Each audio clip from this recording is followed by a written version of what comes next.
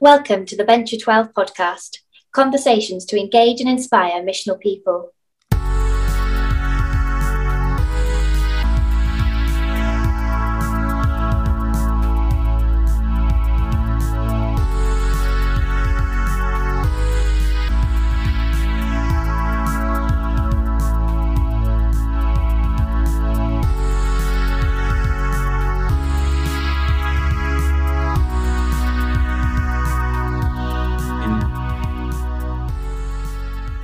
Well, welcome everybody to the Venture 12 podcast. I'm together with Ashley this evening, and it is this evening. It's 8 o'clock in 8:30 actually in Sweden, 7:30 in England. How are you doing, Ashley? Oh, I'm okay, thank you. I've just gotten over one of those wonderful coffee throat infection things, and I now have a voice. So, Oh, feeling good. great. Yeah, yeah. We've had to delay, haven't we, because your voice has not been up to the job. Well, I thought unless you wanted something a little bit like husky and sexy coming on the podcast, I just, wait a little bit Yeah, longer. yeah. That's our other podcast, by the way. Another time. Another time, yeah. Oh dear. Well, it's good to be here. And we're going to be obviously introducing the theme a little bit later, but and our guest as well, although he doesn't need any introduction because it's his second time on the podcast, Brad Brisco. But we'll come to that in a bit. So normally we just ask what's happening in the world, what's grabbing our attention. What have you been doing today, Mark? Yeah, well, I'm actually pretty tired. I came back from a weekend away with all the kids from church, so there's been a regional kids camp, and it was just pretty intense. The kids loved it. Let's just say that. I had to sleep on the Nice. floor. I had an awful night's sleep, but I mean, lots of fun. There's loads of snow as well in Sweden at the moment, so snowball fights. They rented out a big swimming pool as well, so that was fun.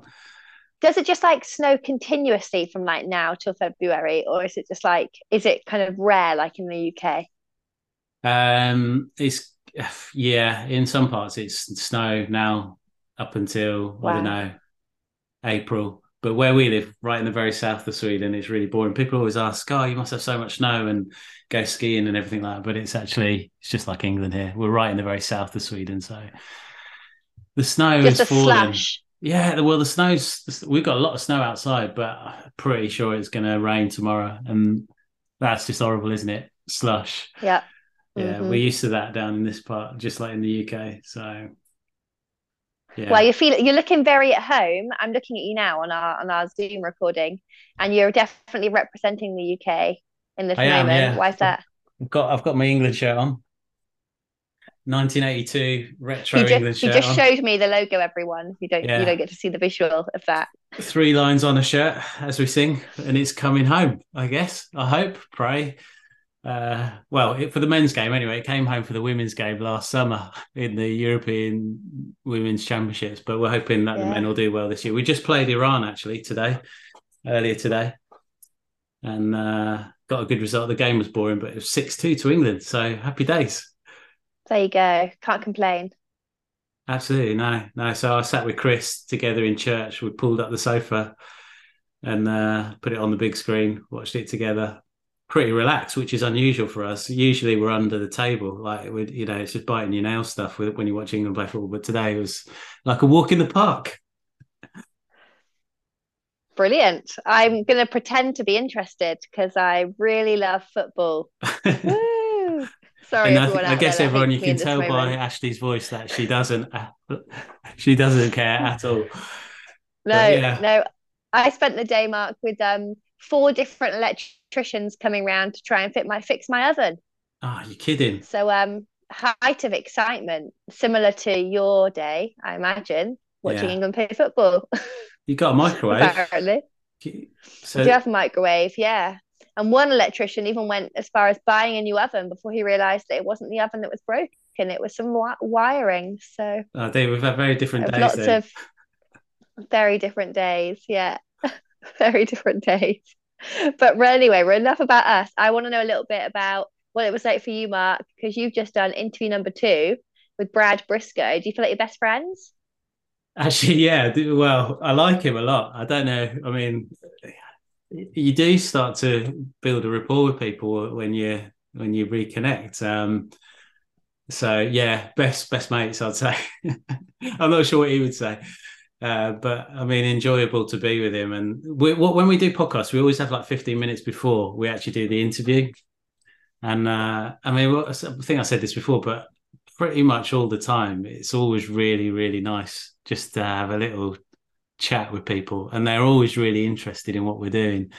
But Brad, he was really excited actually to be joining us, and I just really got that when we were preparing the 10 minutes before. He was really up for it. I'm not sure whether it's because we're a European audience and he's usually talking to folks in the US context, and it was a bit of a new thing for him. But maybe it was something like that. But otherwise, I just got a real vibe that he loves the topic, and he thinks it's so central and so important for people and for organizations, and yeah, good. Now I feel like we need to start recording those first 10-15 minutes just to like a little extra gold, Yeah. Off the cuff, hear the excitement, hear how nervous the podcast interviewer is. Yeah. I mean, I wasn't nervous this time, but sometimes when when someone comes up on the screen, Greg Boyd, when he came up because he's like, I know you shouldn't have heroes. You should look up to people, but he's been a bit of a hero to me, certainly for a long time. And I was really nervous. And when he popped up on the screen, he was just exactly like he is when he preaches. So, and it's just surreal. You're kind of like wondering what you're doing. So, I mean, sometimes I'm nervous, but most of the time they put you to ease straight away, and they're just, people are just normal, they're normal and they're down to earth, passionate about similar things to what we're passionate about, which is why we get them on the podcast, I guess. Yeah. So, yeah. And it's also why we wanted to keep chatting about the subject, isn't it? Because we're pretty interested in this co-vocational theme. Yeah. I'll ask you that question. So, yeah, we are pretty interested. Do you want to tell us why? Give us your take on it. I threw it to you, threw it back to me.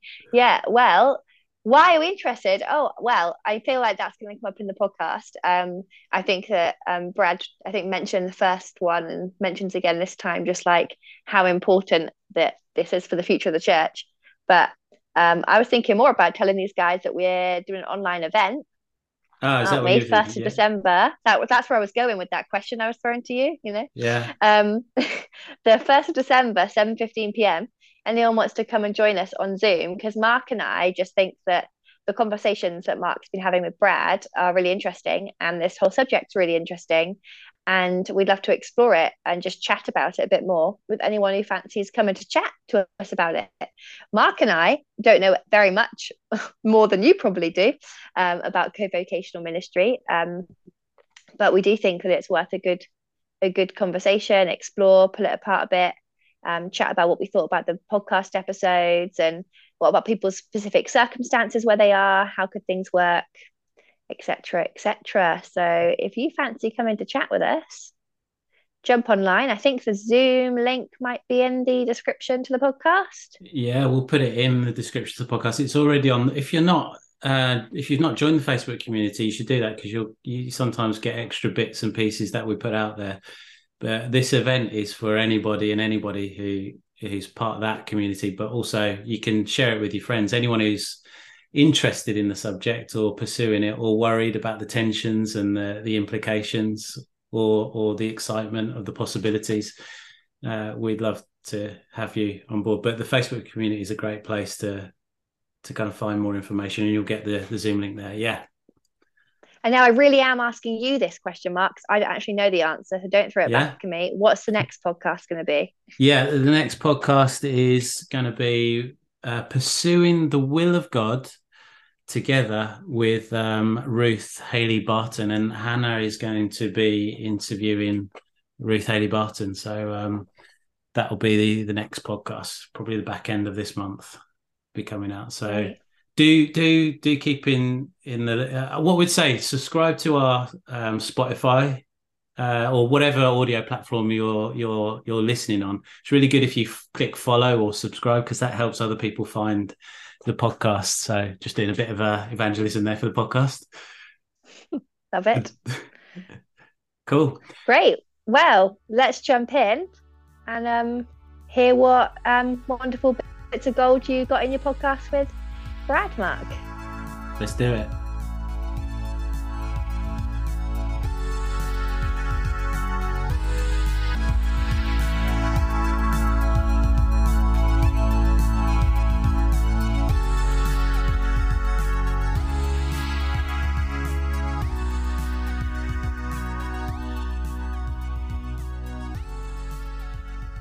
Well, welcome, Brad Brisco, once again to the V12 podcast. How are you? Thank you, Mark. I'm doing great. How are you doing? I'm doing very well, thank you. I should have said before, but you're actually the first person to ever be on the V12 podcast twice. So, wow, that's quite an honor. That's big. This is big stuff. This is history in the making today. All right. Well, that's good to know. No pressure, though. Yeah, no pressure, no. But we were so. I mean, we last podcast that we did, we talked to you about APEST and about co-vocational, bivocational ministry, and that really sparked off quite a lot of conversation off the back of the podcast. And so we felt we needed to come back, open up the conversation again, and ask you some questions and drill down into some of the things that you said in the last podcast. And maybe explore some new things. Are you up for that? Yeah, absolutely. And I love having the conversation around this whole bivocational ministry and church planting. Yeah, wonderful.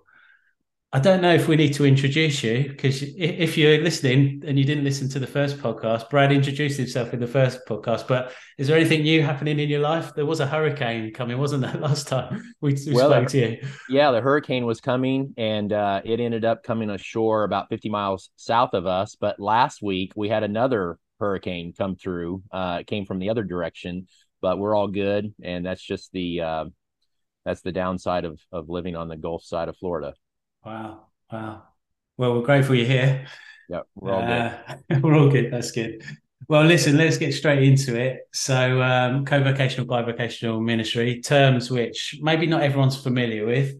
What would be great, just to start with, is if you could just lay once again some foundations for what we mean when we say those terms, and anything else you want to add to that to help us understand the paradigm around that.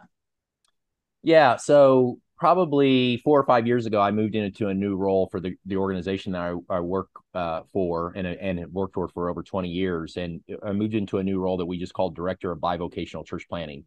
And when I moved into that role, I knew one of the things that I wanted to do was try to change what I like to call the bias narrative around bivocational ministry and bivocational church planting. What I mean by bias narrative is I just think most people have, when they hear the word bivocational, many have kind of a negative connotation or a negative perspective on it. It's like, oh, it's a part-time person. You know, they can't give full-time attention to their ministry or to their church. And I just felt like that needed to change. So I think there's multiple ways to try to bring about change in the way people think about bivocational ministry. Part of it is I think we need to talk about the benefits, because I think there are amazing, wonderful, beautiful benefits of being bivocational. I think we need to tell more bivocational stories of people that are actually doing it and doing it well. But the third thing is I felt like that we needed to expand, or in some sense even change the language around bivocationalism. And here's what I mean by that. Think of the word bivocational. The word bivocational, if you've ever heard or used the word bifurcate, to bifurcate means to take one thing and divide it into two parts. Well, unfortunately, I think that's what we do a lot of times when we think about bivocational ministry, is we compartmentalize or we bifurcate work and mission, or work and ministry.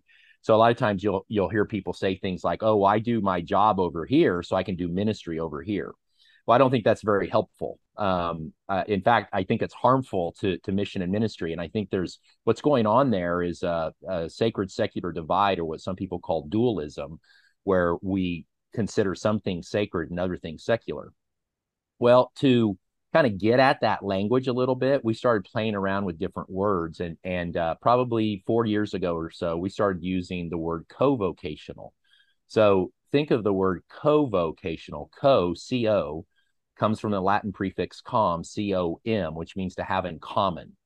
So think of words like co-pilot, co-author, companion, co-worker. It's about bringing two things in alignment. So instead of compartmentalizing those things, we bring them together. So I just think that's a helpful, again, kind of not to change the language necessarily, to expand the language. Now, the last thing I'll say about kind of those definitions is I still use the word bivocational and co-vocational, but there's a little nuance for me. So here's the little nuance. A bivocational church planter, for me, is someone that has a part-time job in the marketplace that they see as temporary. So in other words, they hope the church grows large enough that they can leave their part-time job in the marketplace and focus full-time on the church. And to that, I say, it's all good, right? There's nothing wrong with being bivocational. It's a lot of times what we refer to as the tent maker, the Apostle Paul in Acts 18. We do this job in the marketplace, but we just kind of see it as temporary until the church grows large enough to really provide a full-time salary. But co-vocational is someone that has a calling in the marketplace that they never intend to leave. In other words, they know God has called them to be an architect or an engineer or a web designer or a mechanic or a school teacher. And at the same time, they feel like God's calling them to start something.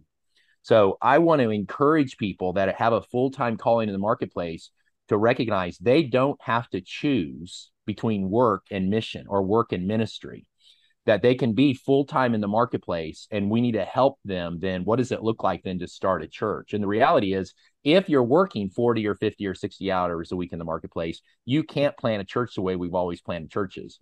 So for me, it's a really helpful conversation to have to get people to actually kind of rethink church planting, because they know if they're working full-time in the marketplace, they can't, spend 20 hours a week working on a sermon, or they can't spend 20 hours a week focusing on the Sunday morning worship service, that we have to actually rethink church planting. Yeah. So last little thing I'll say there is I hope that as we talk about the benefits of being bivocational, and as we encourage bivocational planters by telling stories of, different men and women, what they're doing, that we'll actually have more and more bivocational church planters, in a sense, become co-vocational church planters. So in other words, even when the church grows large enough that they could leave their part-time job in the marketplace and focus on the church, they decide to stay. They just see that there are so many missiological benefits and so many financial benefits that they actually stay in the marketplace while they're pastoring or planting a new church. Cool. Really interesting. All right. We're going to go on a bit of a journey in this podcast. And for those who are listening, they'll be hoping that we're going to get a little bit more practical, and maybe have some story, have some examples, talk about the tension, opportunity. And actually, the questions that I'll ask a bit later on are actually questions that listeners and people who are connected to Venture 12 have asked me to ask. So that's exciting. However, just to kind of push out the idea or the paradigm a bit, one of the things you said in the last podcast really grabbed me and a lot of other people. You said that co-vocational ministry is the single most effective missiological and financial aspect or opportunity. That's quite a big statement. Can you? We love it, we love big statements. Do you stand with that still? Yeah, I do, without a doubt. Now, what do you mean by that? Yeah, well, I think some people are angry or mad because they think when I say that I'm diminishing all the work that we've done planting churches and other, in other models or strategies. But I still would hold to that. I think co-vocational is the single best missiological and financial strategy for planting a church. And here's what I mean by that. Let's just take each of those separately. First off, missiologically, there is just no way you can argue that all of us, regardless of where you live, I live in the States, but no matter where you live in the world, we are living in an increasing missionary context. So more and more people are less and less interested in the programs and activities of the church. And the sooner we come to grips with that and recognize that, no, we live in a vastly different world, a vastly different religious landscape than we did even 5 years ago, certainly 10 years ago. And I would say even 2 years ago, the religious landscape is changing rapidly. So because more and more people are less and less interested in the programs and activities of the church, we have to find other places to engage in people relationally and connect with people. And I would argue the single best place to do that is in the marketplace. So the point is, when a church planter has, even if it's a part-time job in the marketplace, but if they have a calling in the marketplace, they have access to an enormous mission field that they would never have otherwise. I mean, we know there are so many people that just, there's no way they're going to darken the doors of a church. There's no way we're going to be able to, whatever we do, we're not going to be able to attract them to a program and activity of the church. So we have to go where they are. Let me give you a great example of this. I've had the opportunity over the last couple of years to interview probably 60 or 70 co-vocational church planters. And I have 8 questions I like to ask them. And the first question I always ask is, what are the 2 greatest benefits of being co-vocational? And this is no exaggeration. Out of these 60, 70, 80 interviews I've done, every single time, bar none, every single time, the number one benefit. Now, they use different language, but it's about having access to a mission field they wouldn't have otherwise. Every single time they say, man, I build relationships with people I would never have the opportunity to build relationships with. I remember one church planter, he said, when he was talking about the relationships that he has in the marketplace, it was funny. He said, it never ends. Like every day there's a new opportunity to build a relationship because of the type of job that he had. So just huge missiological benefits. But kind of related to that in the missiological world, I'd say another benefit, kind of a missionary benefit, is I think it gives the church planter or pastor enormous respectability, or you might call it street cred, both inside the church and outside the church. So inside the church, what I mean by that is people in the congregation, there's just a credibility that comes along when the pastor or the leader in the church, even if it's part-time, but if they have a job in the marketplace, people in the congregation just appreciate that.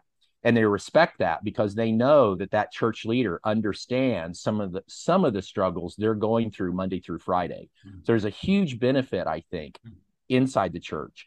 But maybe even greater than that, there's a great respectability outside the church, because all of us, again, are living in an increasing missionary context. For many people outside the church, for someone to be a pastor or a church planter, it's just an odd vocation. I mean, and we all know that when we have conversations with people and inevitably someone will say, well, what do you do? And if you say I'm a church planter or a pastor, often it just ends the conversation. It's like, more and more people, they're either skeptical of the church, and at worst, they're hostile.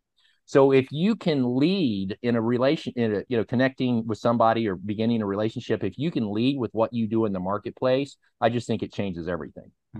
So there's lots of just missiological benefits again. And I just think it mainly has to do with the relationships. And then just real quick, let me hit, there's just no way you can argue, I think, the financial benefits of being co-vocational. And I'll usually frame the financial benefits with kind of 3 little phrases or words.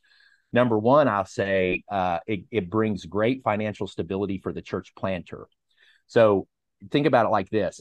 If the primary support for the church planter is coming from the marketplace, I've just discovered there is so much less financial strain or stress on the church planter and the church planter's family, especially if that support includes things, benefits like vacation or insurance. We know insurance is a huge thing. Well, if all those benefits are coming from the job that the church planter has in the marketplace, there's just less financial strain on the family. Secondly, I say there's a huge financial benefit for the church plant. So this is a no-brainer, but if the primary support for the planter is coming from the marketplace, there's just going to be more resources available for mission and ministry for the church plant. And then third, I'd say there's huge financial benefit for the church planting entity. So in other words, if there's a denomination or a church planting network that's funding that church planter, there's just more money to go around if you don't have to fully fund that church planter. And especially if they're planting a church in a city that's like super expensive, like Vancouver in Canada or New York City, really any major urban population center, to live in the core of that city is amazingly expensive. And it doesn't matter what denomination or church planting network you're a part of. We don't have enough money to plant all the churches we need to plant with fully funded church planters, especially if they're in a very expensive city. So the only way we're going to do that, and the only way we're going to see a true church planting movement, is we have to engage bivocational and co-vocational church planters. Okay, that's good. I'm going to read to you. I stumbled across a quote in another book called Red Skies.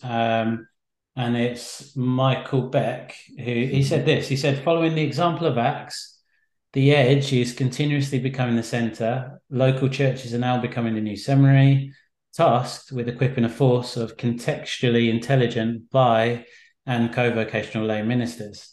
The decreasing number of institutionally credentialed clergy are shifting into the gig economy. Full-time paid ministry will be the exception, not the rule. The church as we know it will look vastly different in 20 years. That's Michael Beck. Do you agree with that, or what would you add to that? Yeah, and I'd say, first off, man, I love all of Michael's work. And there's several things he says in that statement that I think is worth talking about. One is, not only do we have to, I mentioned earlier the sacred secular divide. Not only do we need to diminish that and maybe blow it up, but we have to diminish the clergy laity divide. I mean, we have to deprofessionalize ministry. That it's just horrible for the mission and ministry of the church that we say only the clergy or the paid professional can do ministry. I mean, part of this whole co-vocational conversation, part of the benefit of it is it helps us to re-engage in the priesthood of all believers, that we need to empower everybody to engage in ministry. I mean, we need to help people understand that regardless of what God's called them to do in the marketplace, they're in full-time ministry. So again, there's both this sacred secular divide, but there's also this clergy laity divide that I think is very damaging to the work of the church. The second thing I like what Michael said there is it references or kind of alludes to theological education. That I think this co-vocational conversation, when fully grasped and fully fleshed out, it's going to change the way we think of theological education. So in other words, we're going to have to change both, I think, the content and the delivery of the way we do theological education. So the content's going to have to be a little bit different, because I think it needs to be focused more on missionary behaviors and activities. And then we have to deliver it differently. Because if someone has a full-time job in the marketplace, they can't do training during the week, during the day, or they can't, uproot their family and live in another city while they're going to seminary. I would say ultimately the answer to this is our theological education needs to be rooted in the local church. And I think Michael's alluding to that too in that statement, is that we still absolutely need to do theological education, but it needs to be incarnational, it needs to be contextual, and it needs to be embedded into the local church. So there's a lot that he said there in that statement, but yes, I think I agree wholeheartedly with everything he said there. That's good. All right, so we get into the more practical part of the podcast now, but maybe this is a transitionary question. From what you're seeing, what you're experiencing, what type of organizations or denominations or movements are embracing the movement towards, maybe a mixed economy of ministry options, or leaning more towards co-vocational, bivocational? What kind of organizations and types of organizations are you seeing migrate to that journey, towards that journey? And what kind of organizations, what characteristics do those organizations that resist the journey tend to embody? Does that make any sense? Yeah, no, that's a great question. I would say, first off, those churches those denominations and church planting networks, it's unfortunate that this is the first answer or response to that, but it's those that don't have a lot of money, because they kind of, like, out of necessity, they've had to go with bivocational and co-vocational church planters, because they just didn't have enough money to fully fund. So it's those denominations, I think, that haven't been, they didn't have deep pockets, so they were forced to go with bivocational and co-vocational planters. Now, I would say even those denominations, church planter and church planting networks that have money, Now, for missiological reasons, there's more and more of that that's taking place. So I'll tell you this: the organization that I work for is it's an enormous group. I mean, it's probably the largest church planting network in the world, and I work throughout the United States and Canada. And here's what's interesting: is I work with church planters and then missionaries in the field that work with church planters. The farther north that I go, the more and more bivocational and co-vocational planters that I see. So in other words, in the deep South, there are still lots of very large churches that have lots of money. And when the church planter connects with one of those large churches and, is able to cast a compelling vision, that mega church in many cases is in a position where they can support that church planter in a full salary position sort of thing. But the more you go north, and especially after you cross the border and move into Canada, I'm telling you, in Canada, I can't think of one single church planter that's fully funded. I mean, every church planter, to go back to Michael's quote, they're in the gig economy. I mean, they have multiple side hustles, and it's just because they know that financially they're never going to be fully supported.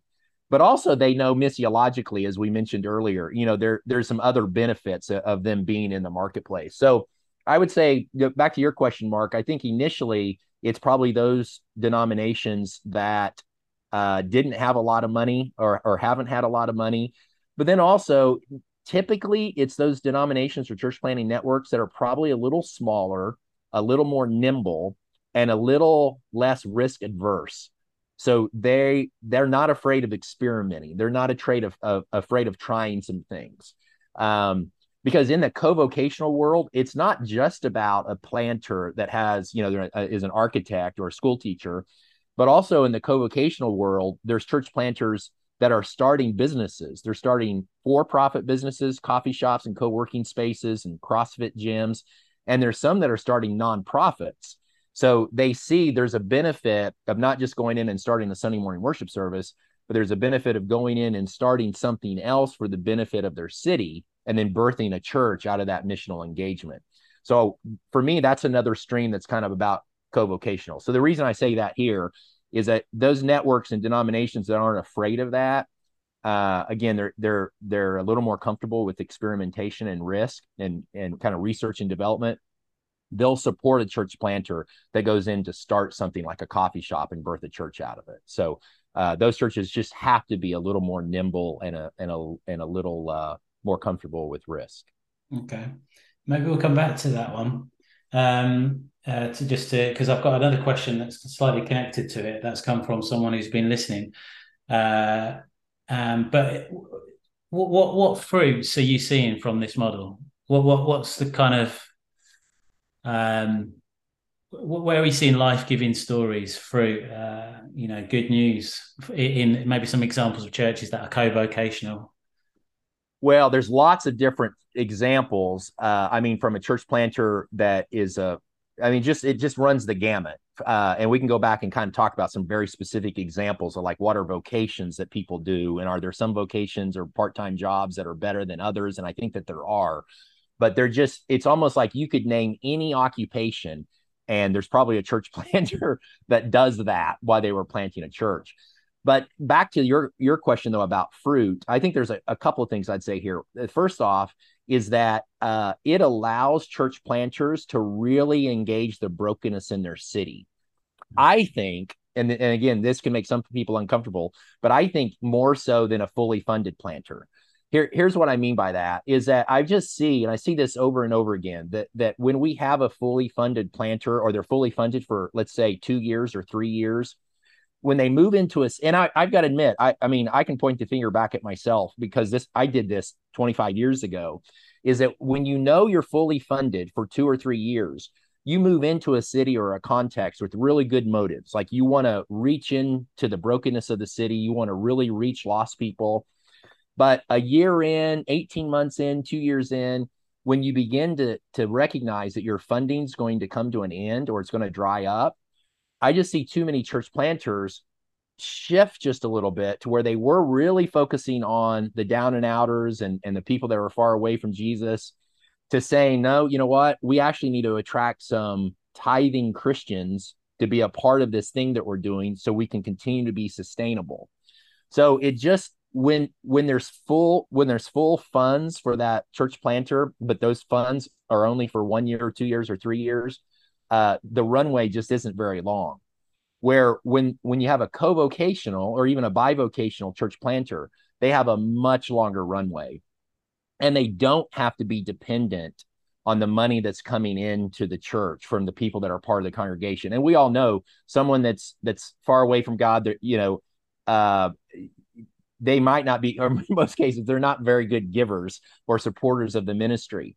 So if you're co-vocational, again, there's that financial benefit to where you just have a much longer runway. So I've just seen bivocational and co-vocational planters dig into their city in just a, I don't know, not in just a beautiful ways that sometimes it's just difficult to do when you really just focus on the Sunday morning worship service, because you want to try to gather people and you hope you gather some givers.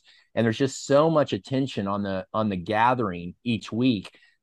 Unfortunately, there's just a little less attention given to ministry in workplaces and neighborhoods and social spaces throughout the week.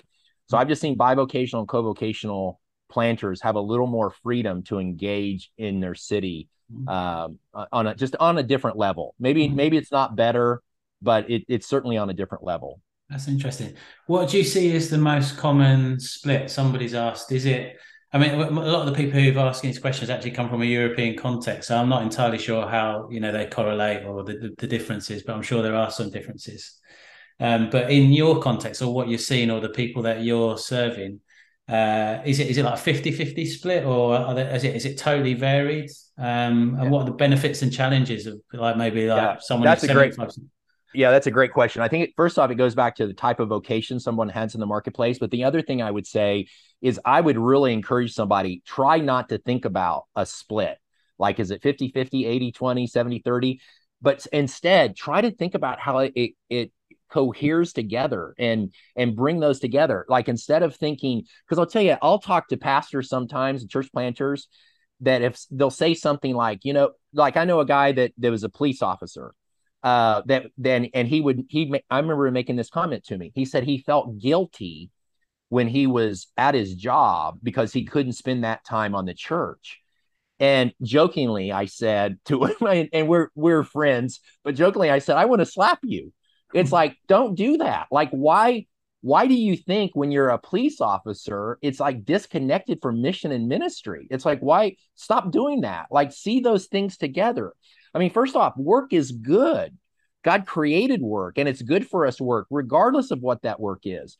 And then secondly, I want to say, let's try to connect what you do, but let's try to connect what everybody in your church does in the marketplace with God's mission.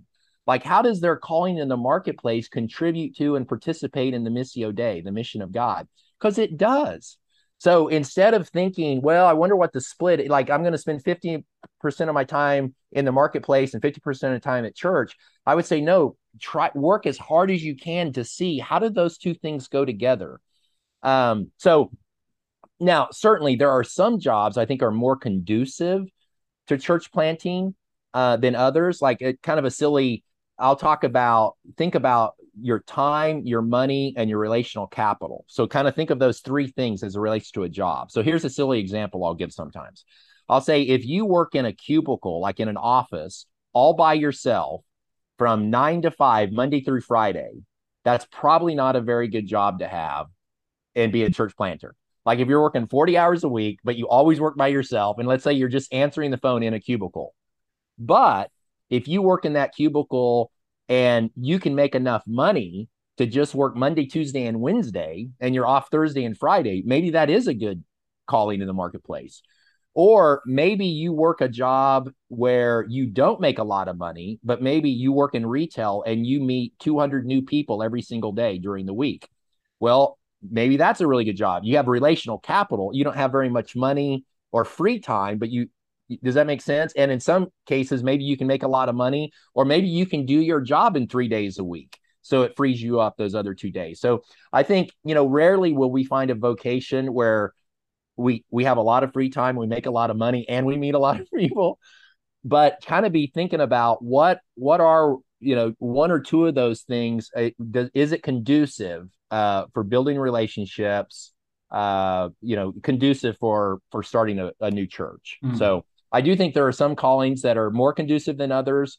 But again, I think the first thing we have to do is try to recognize how is my calling in the marketplace actually a part of God's mission and ministry?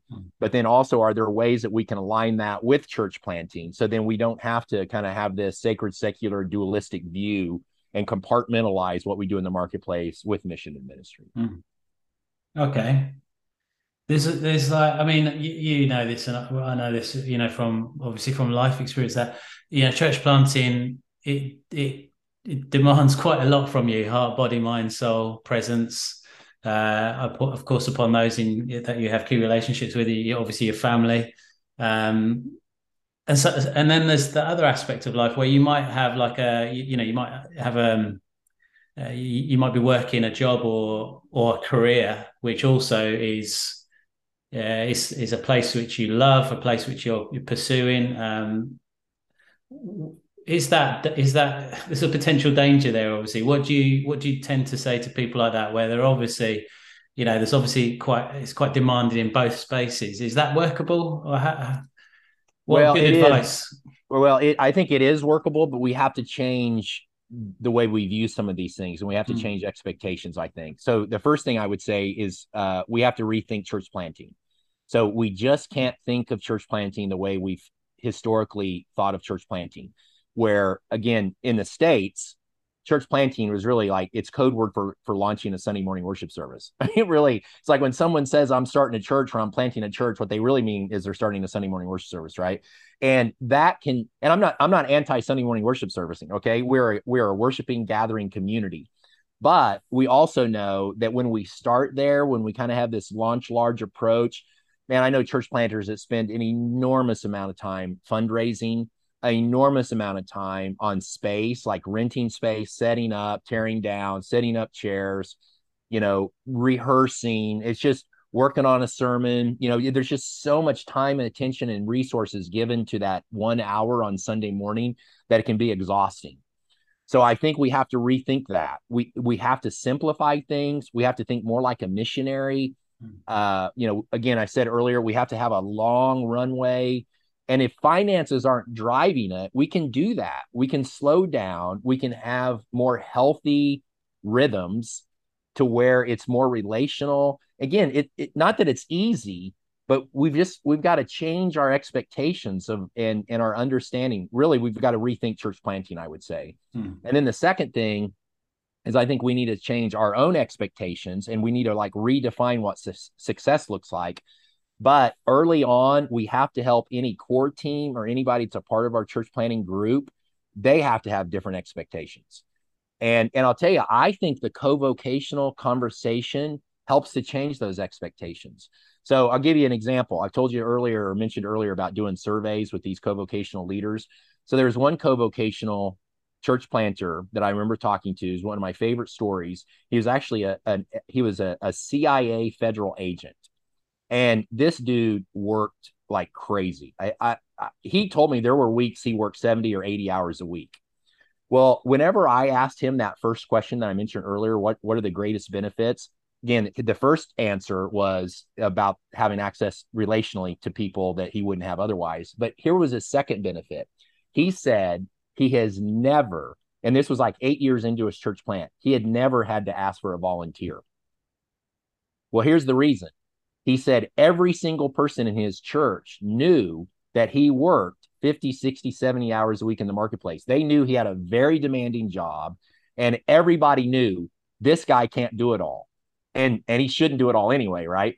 But everybody knew if this is going to work, and if we're going to really engage in mission and ministry the way we should, we've got to step up, and we have to fill the gap, because he has a full-time job in the marketplace just like everybody else did. So I just thought it was interesting that he said he never had to ask for a volunteer, because in most cases, when someone's fully funded, there's an expectation in the congregation, if it's spoken or not, where they say, hey, we pay you to do this, right? We show up on Sunday and give so you can do the work of ministry.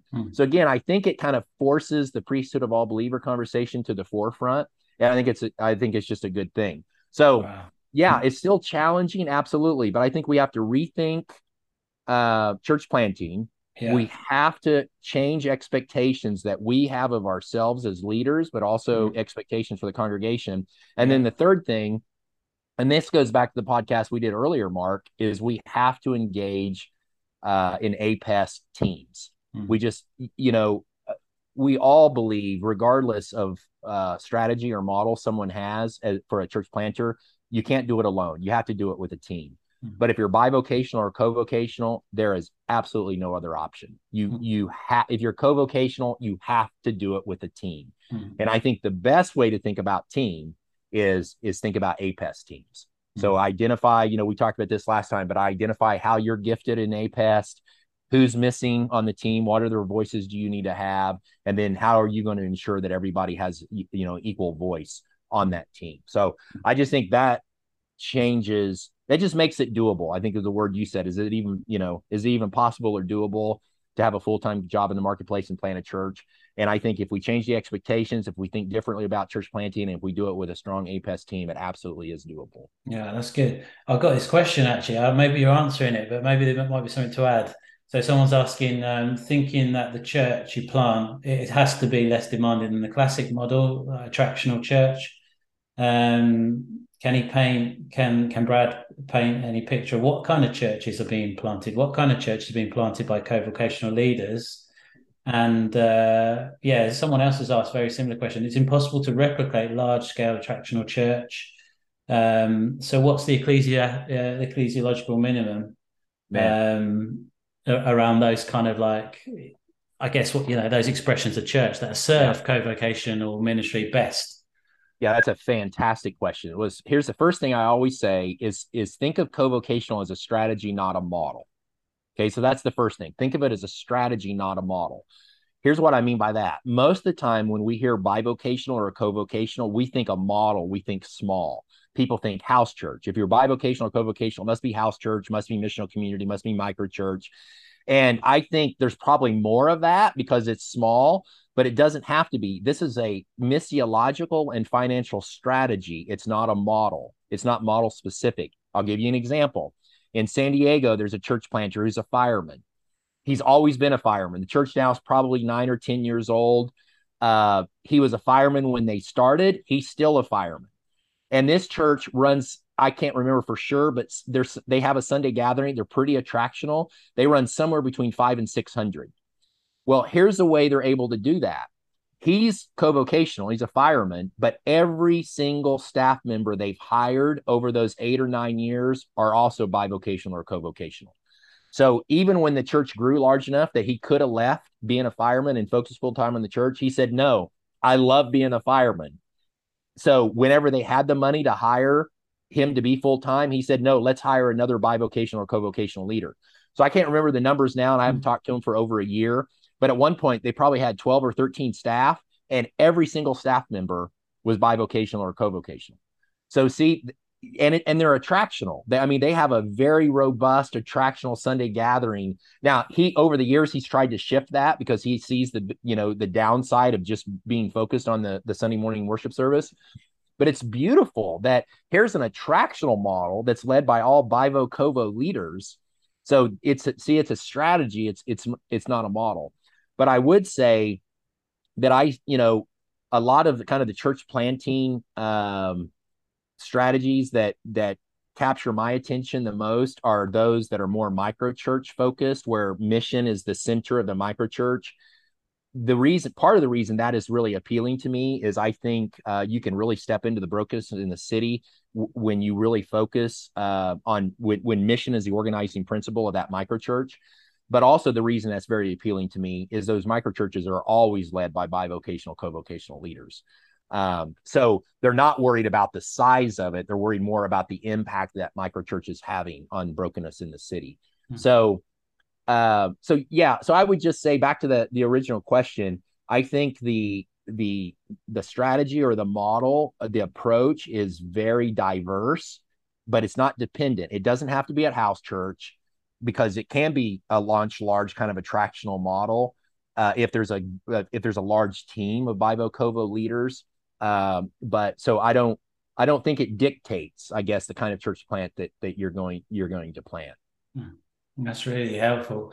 Okay, so take a little bit of a turn here. So, and this is really, really important stuff. So, somebody's asking a question about are there any certain practices which serve this paradigm? And they're talking from the perspective of sustainability, well-being for the leaders. So, are there any like pieces of advice or anything you picked up along the way around, or any good input on how to avoid getting overstretched, overworked, scattered? Yeah, any practices, any rhythms, anything unique, perhaps even that serves co-vocational folks to be able to cope, to be able to thrive. Actually, that's what we're shooting for, I guess. Right. Well, some of it I'd probably just repeat. I mean, one thing that I haven't said that, a conversation that I have with planters all the time is, and I use the language of margin.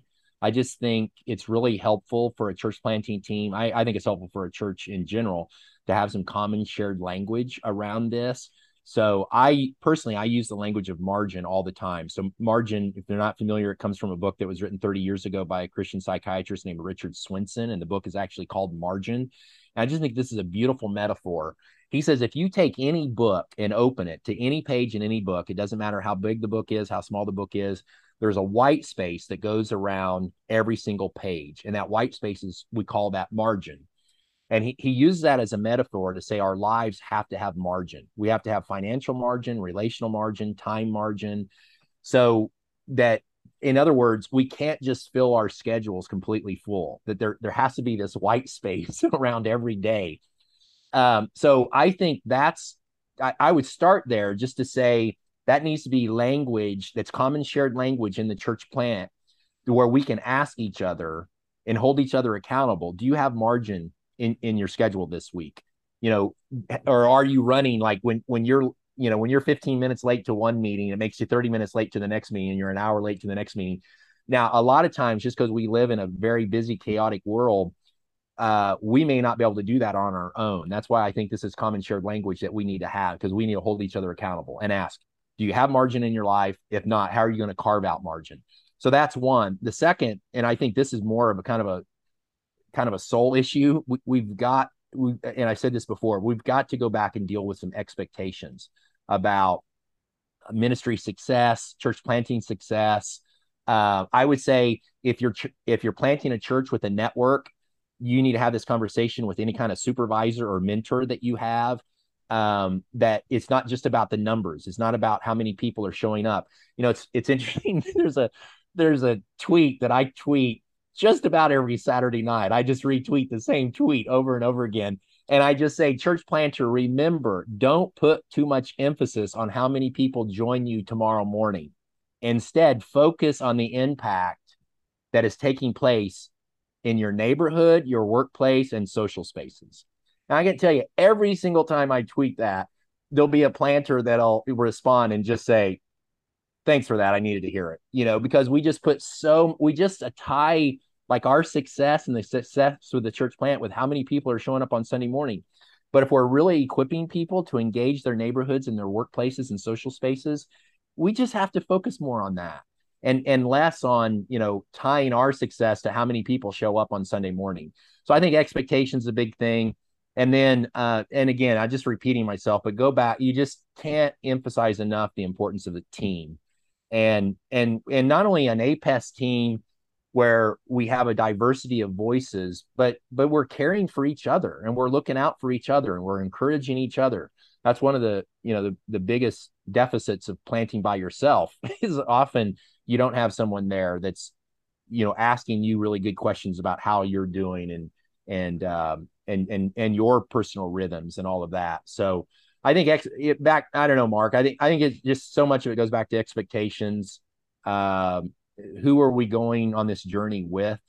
And then just again, and because I think our expectations a lot of times will drive us to unhealthy rhythms. Like we'll do things that maybe aren't necessary, but we're doing it because we think that it's going to feed into the success that we're striving for. So I don't know if that's very helpful or not, but I just see planters that are co-vocational they are going to burn out if they don't have realistic expectations, and if they're not on the journey, if there's not other people kind of walking on the journey with them. That's good. I've got a question, Brad, about and maybe it arches back to a previous question earlier on in the podcast. I'll read it as it's been written to me. I think there's also something about trust of lay leaders within the church or the wider church. That's those who don't have formal training or even who are not ordained.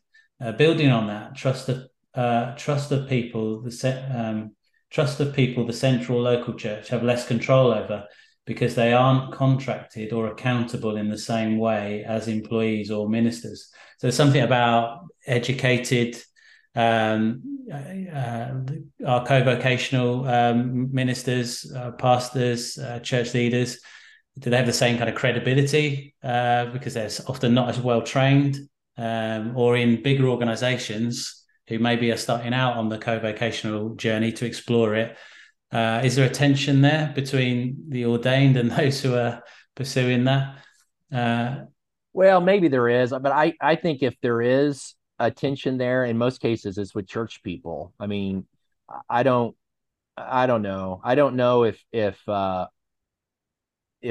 non-Christians, I mean, if somebody really ministers to them and cares for them and loves them, you think they're going to care if they have the proper credentials? I mean, I'm trying to think an example, and I can't think of one, you know. But again, I'm not minimizing. I just think, you know, there's so many other opportunities for theological education online and all that, you know, if they were in let me say it like this, if they're in a context where that is important, then yeah, I would pursue that. But I just think for someone that isn't credentialed, like maybe in their denomination, I just haven't seen that. When it's an issue with people that have been in the church for a long time. So yeah, I don't know. I don't think that's as big of an issue as we probably make it out to be. But at the same time, I'm not minimizing. I mean, I have two seminary degrees, so I'm not you know, downplaying theological education. I just think we need to go about it in a different way, and we may not need to, you know, if we're going to start micro churches and we're really going to try to make a difference in the brokenness in our city, you know, you don't have to have two seminary degrees. So. No, that's good. All right. Well, I've got both eyes on the time actually now, and I know you need to jump off fairly soon. But we've been really grateful to have you on the podcast, Brad, and thanks for the first podcast and certainly the conversation we've just been having of like really getting into the nitty gritty of things. I'm sure we've missed some things. But is there anything you'd like to say as a parting shot to people who might be sitting on the fence or wondering whether to test this journey out for a season? Is there anything you would like to leave us with? Well, I would just say, again, I said this earlier, but regardless of what God's called you to do in the marketplace, it matters. All work matters. I don't care what it is that you've been called to do. It matters. Work is good, and try to connect. What is the work God's called you to do in the marketplace? How does it connect to his mission, his redemptive purposes? And then, you know, I would recommend, you know, just a couple of maybe resources that would hopefully be encouraging. So there's a book that I wrote a couple of years ago that's actually, you can buy a printed copy of it on Amazon, but you can also download a free digital copy of it. It's just called Co-Vocational Church Planning.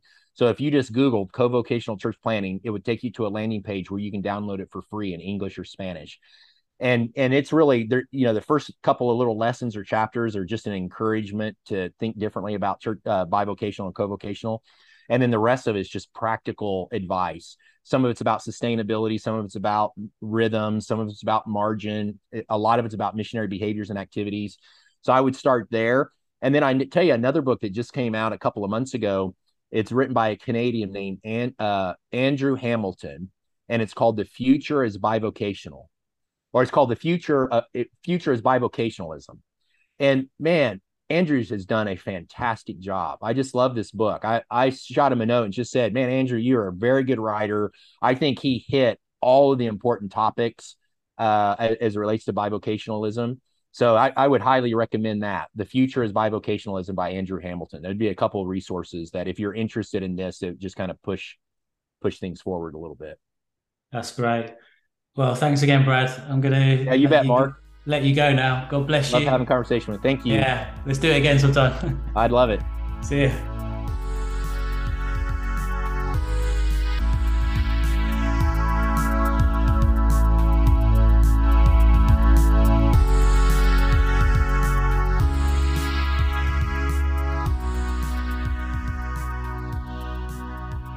Well, welcome back, everybody. I hope you enjoyed that conversation that I had with Brad Brisco, second conversation, full of tools and practices and trying to dig a bit deeper into the co-vocational conversation.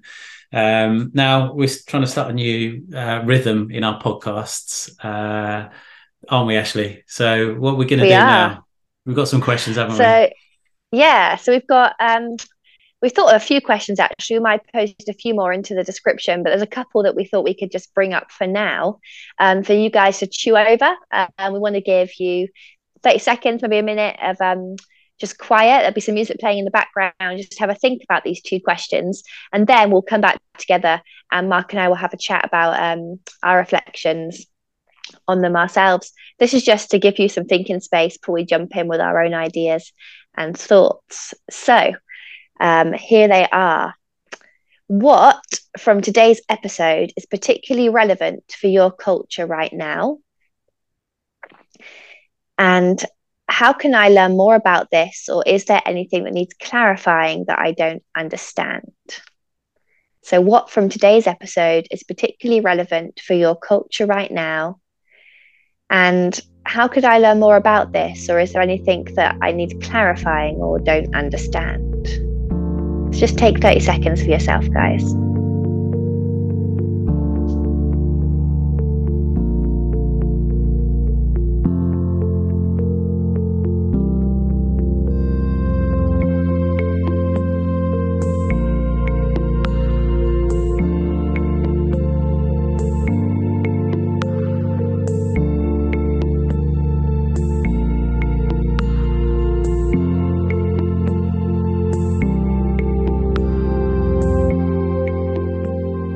Welcome back. I'll keep doing welcoming back messages in this podcast. I hope you enjoyed that forced pause and the music and the gift of a little bit of silence maybe as well to reflect over those questions. And I'm going to throw one of those questions right now out to Ashley. So that question, what from today's episode was particularly relevant for you in your culture or your context? I just want to jump back to the fact you called it a forced pause, like it was a terrible thing. We're trying to embrace the contemplative practice more, aren't we, Mark? Which is also really good for our culture right now in relation to that question.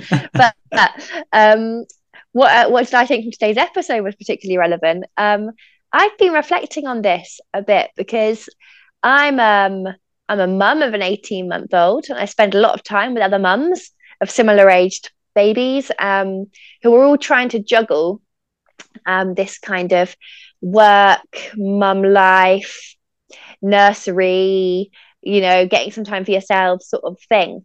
And I can just hear like how torn people are and how much people struggle to find that balance. And I think that that's a conversation that is had, in every single type of sphere where people are trying to do too much or pull themselves in loads of different directions. And I think that this conversation is so important because we know we need to be in the marketplace or in other spheres, not just in the sphere of church ministry and church leadership, as well as be in our ministry and church leadership and church planting. But how do we do that? How do we make that work? How do we not try to basically be 100% both? And how do we get that balance right? How do we not get stressed all the time? How do we not feel continuously guilty about not doing both? I always feel like that as a mum, like I can't be 100% mum or 100% a Salvation Army officer. So how do I live that life? And I just heard a lot in this podcast that I thought is just saying to our culture, like, stop feeling like you have to be 100% everything, and embrace how all these things are mixed together, and how they really like benefit one another, how they kind of beautifully create something that couldn't be created from just trying to separate everything out. That's so I think it's just got a load of stuff for our culture around how we look after our health, how we get balance in life, working better. Because he talks about like the missional benefits and the financial benefits. What about like the sense of well-being in the rhythm of society, in the way it is right now, with so many people like full up on anxiety or stress, or just just those pressures, maybe it's I'm not saying I know, but it would definitely need new rhythms in the way we do church and leadership that kind of just sit better with, help us navigate the realities of what we're up against as parents, as friends, as family, and church leaders, and all that mix. Certainly new realities that our generation, the generation coming, are dealing with. I did in our setting, in the Salvation Army, we have a course called Frontline in the UK, which is all about trying to teach leaders to equip their congregations that the places they spend their time, so their front line, are really important, whether it's work or looking after family or whatever it is. And I just think like that conversation needs to be flipped back round too, doesn't it? Yeah. Onto the church leader. Like, where's all the little parts of your life? Is it a job? Is it family? Is it caring for an elderly parent? Is it extra study? Is it a hobby? What is it? And how are they all like your co-vocation? Yeah. How are they all your mission? Yeah. I mean, that's a crucial journey, isn't it, for the church in general? It's just like what Brad was saying, dismantle the sacred secular divide, I think was some like phrase that he used, just helping us to see with re-enchanted eyes the places where we are most of the time, and how they are, we're there not by accident, but we're there potentially we're there for, because that's the place we're supposed to be, that God has placed us there, or will use us there. If I can like just jump in actually around this one, I hadn't planned to say this, but one of the things I'm thinking, especially when you think about people's well-being and how they maybe weigh up the decision, shall I go co-vocational or if you're in full-time ministry, that journey of migrating from full-time ministry into something else, if it's co-vocational or bivocational, I think there's a lot of fear there, isn't there? Particularly when you consider all the stresses that are in our society and the busyness of church, the anxiety of like taking those first steps. It feels that it would be great to be equipped in that place and supported in that place of taking those first initial steps into the new world or the new possibilities. I think fear is for me, when I'm thinking about if I was to do it, it'd be like I'll be leaving behind something that is all I've known and the ministry model that I've grown up seeing.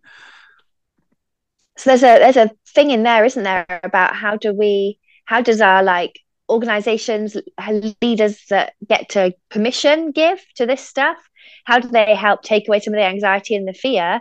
So a leader wants to come to you and say, I think that going co-vocational, bivocational might be the way forward for the ministry in this area. How do we not make that like this really scary thing? But how do we make that a conversation that will be heard and received well? It's going to go forwards well. It's going to be encouraging people to come and have those conversations. Yeah.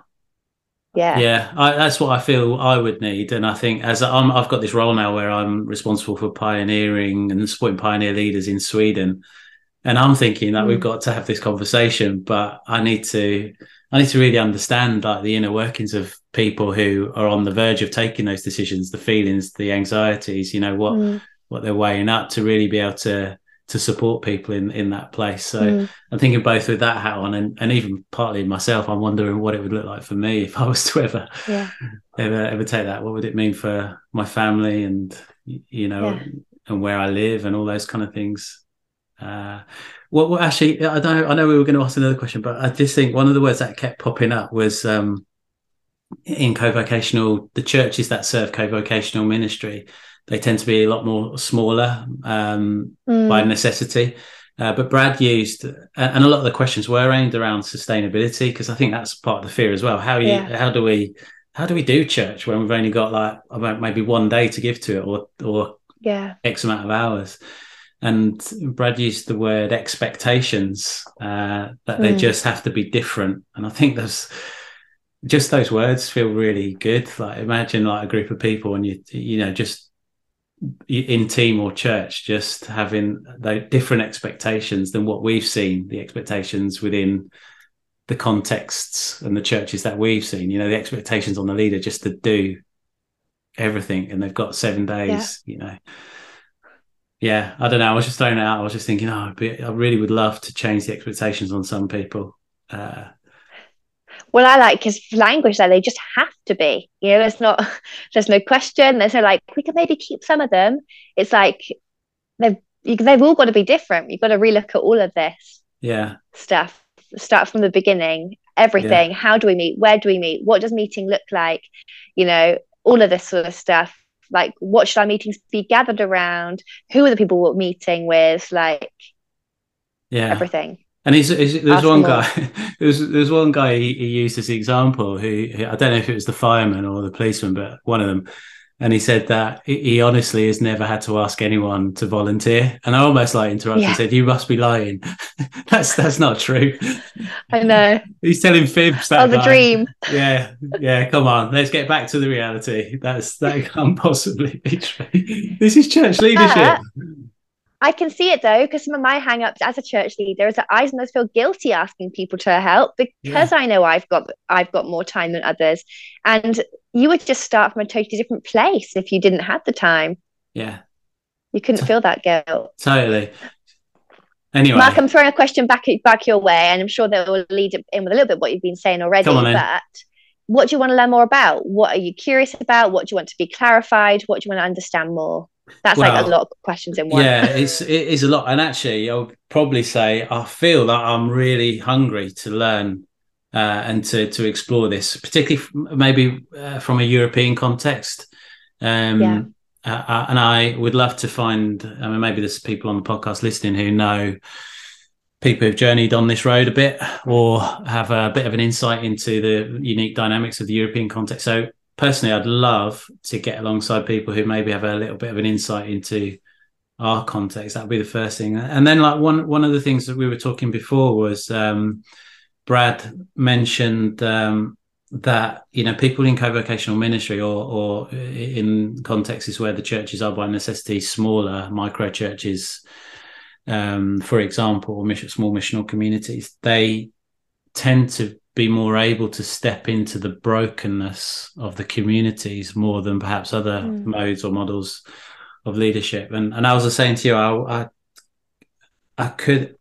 wish I had the presence of mind to press him on that and ask him a little bit more what he meant by that. I don't know if you can remember that moment, but I would love to understand. Yeah, what do you mean? What? So if you're co-vocational, you obviously got, you know, maybe working or serving in another space. How does that allow you or enable you to be more engaged, embodied, heart, mind in some of the brokenness of the communities?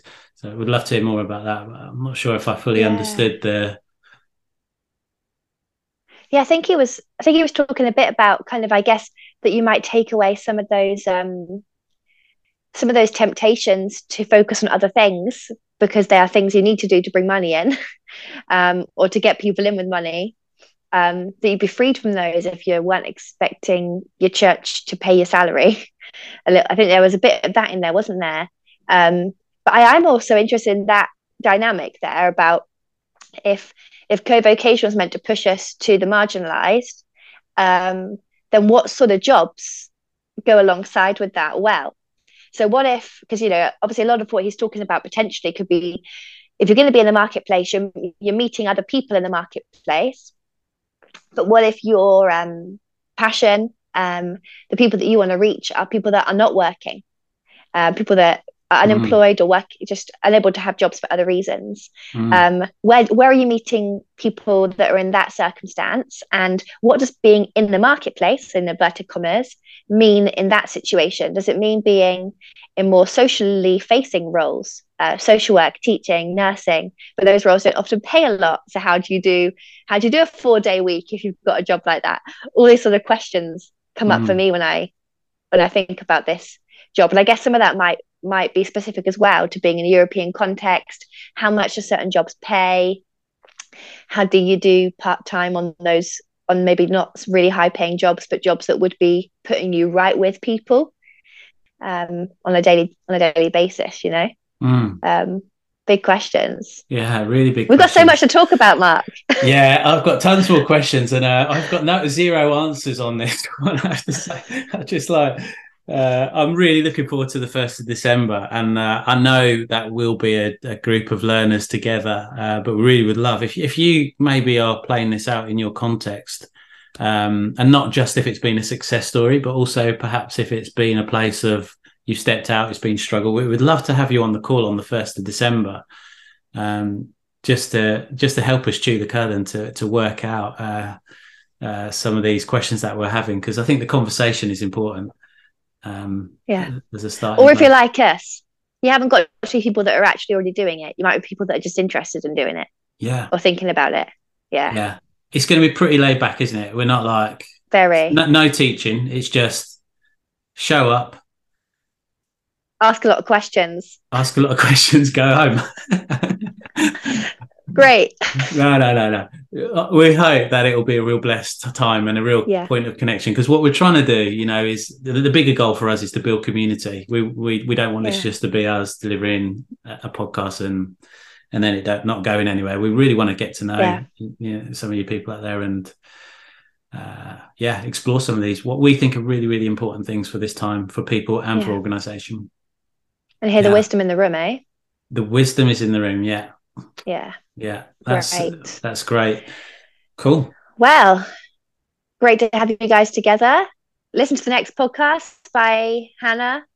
Yeah, Ruth Haley Barton is the guest. There we go. And join us on the 1st of December, 7:15 p.m. UK time, 8:15 p.m. European time. Exactly. Don't know anything about America, sorry. You can work it out from the European time. Yeah. All right, guys. See you next time. Yeah. Peace. Bye. Bye-bye.